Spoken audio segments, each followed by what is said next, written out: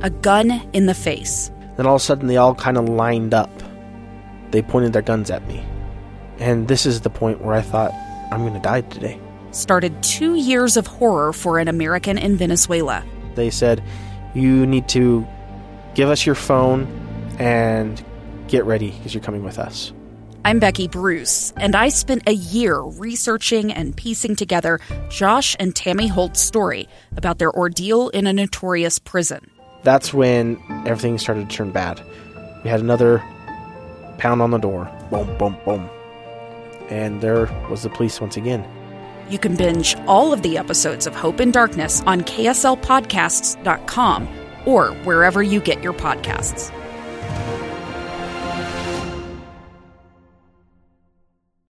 Inside Sources with Boyd Matheson. Next is Now. Earlier during the show, we talked about some of the ways that Democrats are proposing to pay for President Biden's reconciliation package. And most of their proposals have to do with increasing taxes or fees of some sorts. But do Democrats really realize what the consequences of this transformational change in terms of the way our tax system operates, what that could be, how that could play out? And again, to me, this is less about which side of the political fence you stand on, and it's more about getting a better process that will be more transparent and make it more clear to the American people who's paying for what and what the outcomes of what we're paying for is. Because if we can't get there, we're going to continue to get what we've been getting, which is more spending from Republicans, more spending from Democrats, more deficit spending from Republicans, more deficit spending from Democrats, based on who's in power at the time. Republicans have been very much against. They've been all about fiscal responsibility and against reckless spending up until they had all the levers of power. And then suddenly, it's not quite that bad. We can spend a little more here, a little more there. It'll all work out. And so we see that happening on both sides of the political aisle. And we have to recognize that there are real implications. And most of those implications are not going to impact members of Congress. Most of those implications are not going to impact the armies of lawyers and lobbyists that are constantly on Capitol Hill in Washington, D.C. Those who often experience the most pain in all of this are those facing poverty, those who are incredibly vulnerable. The people that we often talk about, that's who we're trying to help. That's who we're trying to empower. That's who we're trying to create an unfettered start and a fair chance in the race of life. They're the ones who always get hurt in these things. And yet both sides, again, depending on who's in power, is willing to play that game. Recently, Senate Minority Leader Mitch McConnell was on the floor of the United States Senate. And, of course, he's on the defensive now, so he's accusing Democrats of kowtowing to the enemies. When Republicans had power, we prioritized giving Americans a big tax cut. We wanted families to keep more of their own money and make American businesses more competitive all around the world. Democrats want the opposite, historic tax hikes. So families keep less, Washington gets more, and our competitors like China can pop the champagne. Now, that's a lot of political rhetoric from the floor of the United States Senate. And, of course, the fascinating thing where you have to challenge Senator McConnell is that it was not all that long ago when he was the majority leader, that there was a lot of spending going on, and the Democrats were accusing Republicans of the very same things, of only giving tax breaks to the wealthy and the well-to-do and the well-connected, that families would have less and that Washington would have more, and on and on and on. It's exhausting. But we do have to get to the outcomes. If we never get back to an outcome conversation, then we're always going to have this debate. And so I want to go back to something that Mitt Romney said yesterday, talking about unintended consequences of imposing a new tax scheme like some of those things that the Democrats are proposing to put in to this reconciliation bill.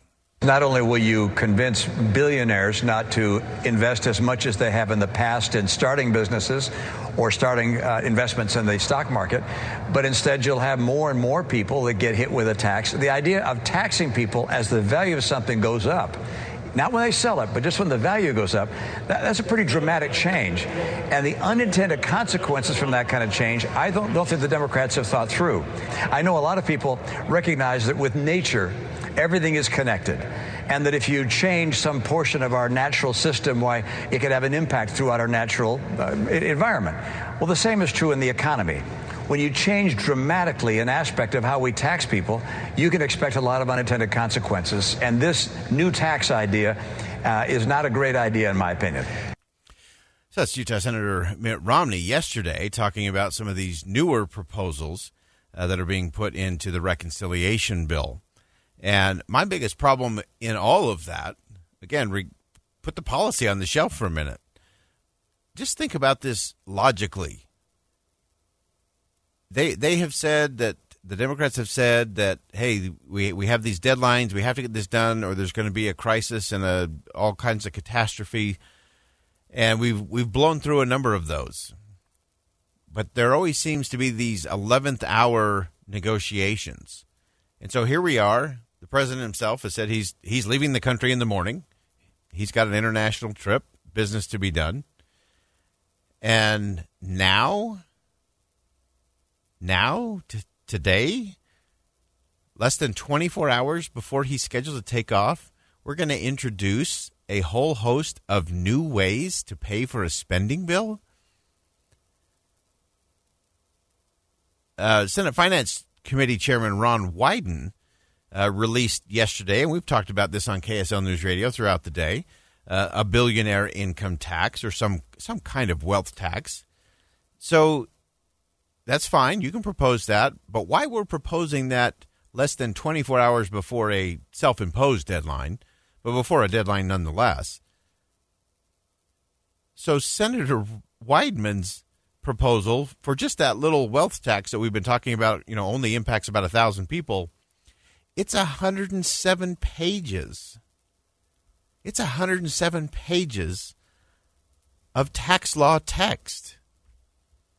That's not easy reading. So we've just added to the number of pages in the bill, which is already going to exceed 2,500 that nobody's going to read. Now we're going to add another 107 pages of just to explain how the billionaires are going to be taxed. And then there's a host of other things. There's the unrealized capital gains. There's raising the corporate minimum tax. There's the Patriot tax Joe Manchin introduced today. The IRS enforcement, banking reporting that's been debated over the last few days. But to me, the problem in all of this is not the right process. You don't get to the end and then say, okay, and how are we going to pay for that? It's like a bunch of 16-year-olds sitting around the house saying, yeah, let's go to Taco Bell. How are we going to pay for that? I got 65 cents, and I'm sure there's some in the couch, and we've got some bottles we can return. That's not how this is supposed to be done. We've never brought in more revenue into the IRS than we did in the last year, in the middle of a pandemic. $4 trillion. That's the budget. Figure it out. We're going to step aside for bottom of the hour news. When we come back, we'll pick up our conversation. Coming up next here on KSL News Radio. 2 years ago, Americans watched in horror as a crisis unfolded at the Kabul airport. There's desperation and anguish. More than 80,000 Afghans have since arrived in America, but this story is still unfolding. I'm Andrea Smartin. In my new podcast, Stranger Becomes Neighbor, we'll find out what happens to these new arrivals in our communities. Who would help our newest neighbors? Follow us at kslpodcast.com, Apple Podcasts, or anywhere else you listen.